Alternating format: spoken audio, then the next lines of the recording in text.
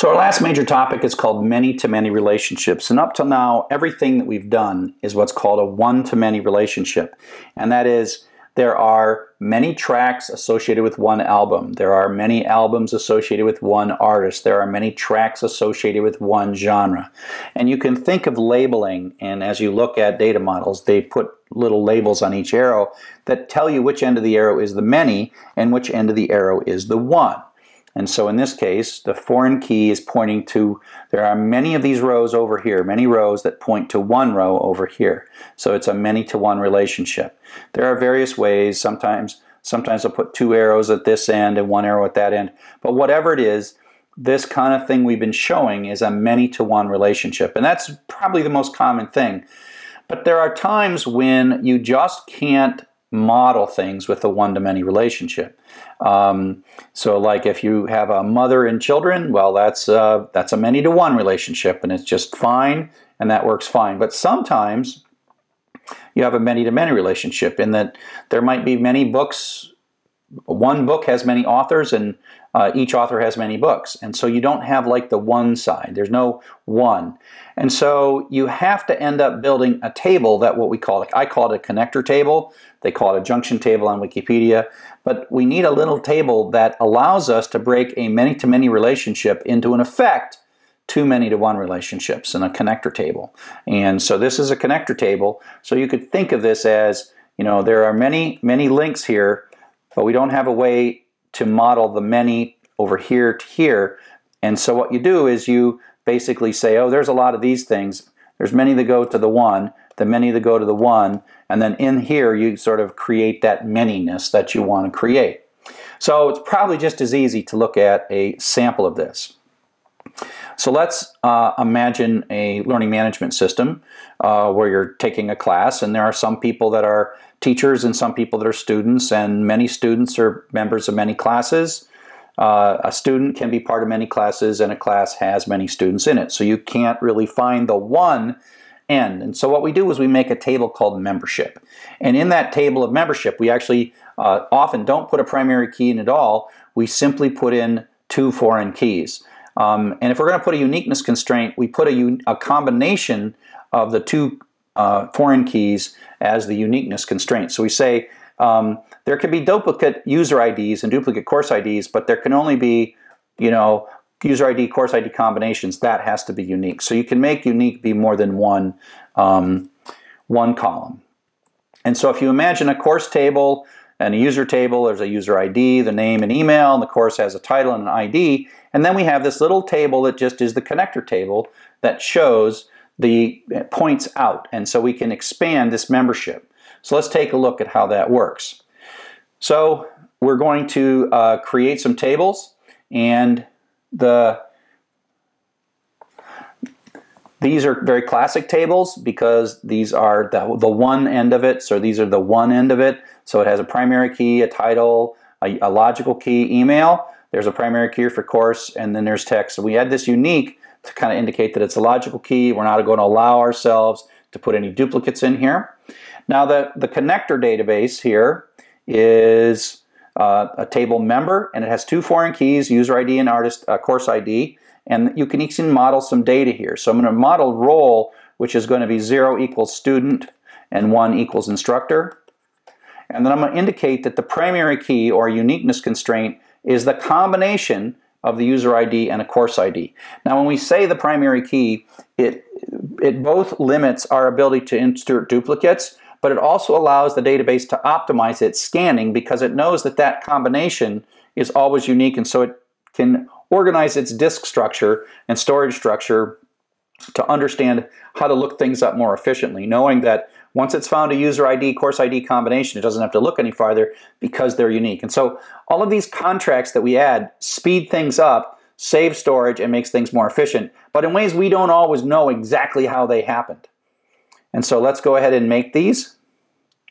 Let's go ahead and make these guys. I think I will start with a new database. I'm going to call it LMS for Learning Management System. No, I don't really want to do that one. And so I'm going to not create the table. I'm going to do everything in SQL. And so let me see if it's in my cheat sheet. Nope, that's not in my cheat sheet. So I'll have to fix the cheat sheet again for you. By the time you see the cheat sheet, all these things will be in there. So I'm going to go in here and I'm going to grab Create Table User. Actually, I'm going to grab them all. Watch this. Grab them all. Highlight all these. Go over to SQLite Browser. Blast them all in. And then I'll put a semicolon at the end of each one of the statements, and I'm going to run them. So does it look good? Yep. So I got a course, I got membership, 2 foreign keys, and I got user. So that all looks good. Okay, so now we're going to have to insert some data in. And we're going to insert from the outside in. And so we're going to just put the name and email. The ID will be automatically assigned for the users. And we're going to do the same thing. And the ID and the courses will be automatically assigned. So let me just grab all this stuff. Go into SQL. That has the semicolons at the end already for me. Thank you very much. Now I'm going to run it. And if I take a look at my data, now I've got primary keys for the courses. And I've got primary keys for the users, and I've got nothing in the membership table. And I of course have to remember what these values are, because Jane is 1 and Ed is 2 and Sue is 3, right? And Python is 1, SQL is 2, is 3. And so when I go into membership, I've got 2 foreign keys here and a role, and they just have to be for the course person combination. And so it's a little tricky to figure all this stuff out. But again, these are just numbers, and if you look at these numbers, user ID, course ID, role, well, user ID 1 is in course 1, user ID is in course as the teacher, user ID 2 is in course 1 as the student, etc., etc., etc. So I'm making these connections by just putting these little numbers in, and once again, conveniently, I have all my semicolons perfectly in place. So I go to SQL, and then I run that, and then I take and I look at my membership data, and there it is. So 2 foreign keys and a bit of data modeled at the connection. That's the way we say that. The role is modeled at the connection. So now we build all this stuff up, we can write some queries that take a look at this. And so what we're going to do is we're going to look at who's in what course and what role are they, and we're going to sort this in a nice way. So let's just take a quick look at the code we're writing. We're going to do a select from 3 tables: the username, the member role, the course title. So in effect, we're not showing any of the foreign keys or the primary keys. We're going to go from the user table, join to the member table, join to the course table. This is pretty easy to write. You know there are 3 tables you want to go across. The on clause is also very easy to write, right? The on clause models each of these connections, where the member's user ID is equal to the user's ID, and where the member's course ID is equal to the course ID. So we're going to concatenate all 3 of these tables together, but we're going to only keep rows where it matters. Now that this role doesn't participate, but we're going to print that out. And we're going to order it by the course title first, and then the member role second, and the name third. And so let's run that.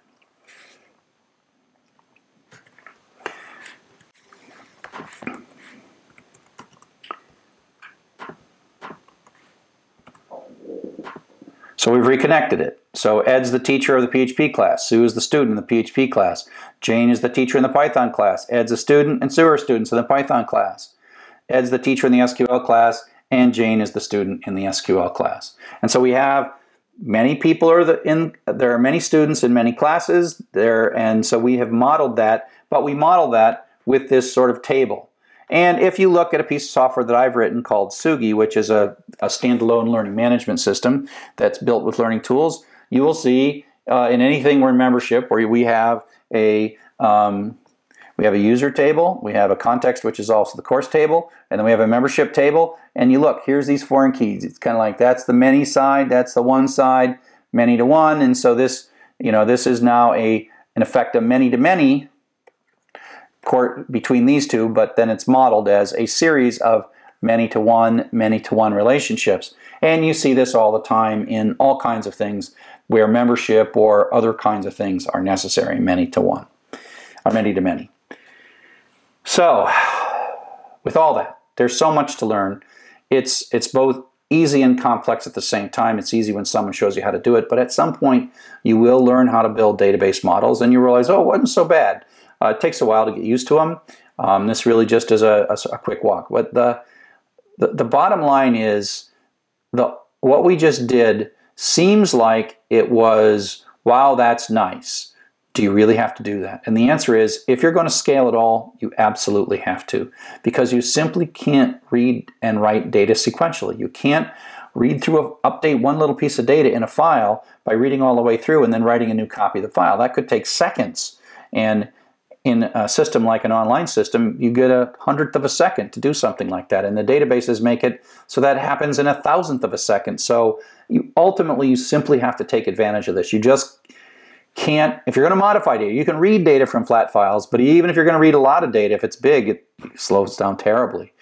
So it might seem like there's a trade-off that you could debate whether this is worth it, but if you're going to deal with a lot of data, you've got no choice. It's really not as much a trade-off as you think. So this has been a quick romp through databases. We talked a little bit about indexes. There are constraints. We talked a little bit the not null stuff. We've talked about that. Uniqueness, that's a constraint. Another whole area is what's called transactions, and that's the locking of little areas, so you can read an area, then lock it, and then update it to make sure no one else reads it. And so they make sure they either get the version before you looked at it, or before you change it, or after you change it. And so that's how you make sure that you can't do things having to do with bank account balances and get yourself in trouble. So these are a lot of SQL. It's really fascinating. SQL is a fascinating thing to use and learn and performance tune and enjoy. So relational databases are cool. This gets us started. The big thing is don't allow replication vertically of string data. Pull that out into a separate table, establish a primary key, and then have foreign keys that point to that primary key. It is not just how much data you store. It's sort of a compression way, as a way of compressing data. You might think strings take no data, but they do. Numbers take a lot less data, and it's both how much data that's stored, but also how much data has to be scanned. And that way joins work. That's part of the magic of why Oracle's such a successful company. It's a bit of art form, and it's something that you can work your whole life and always get better at.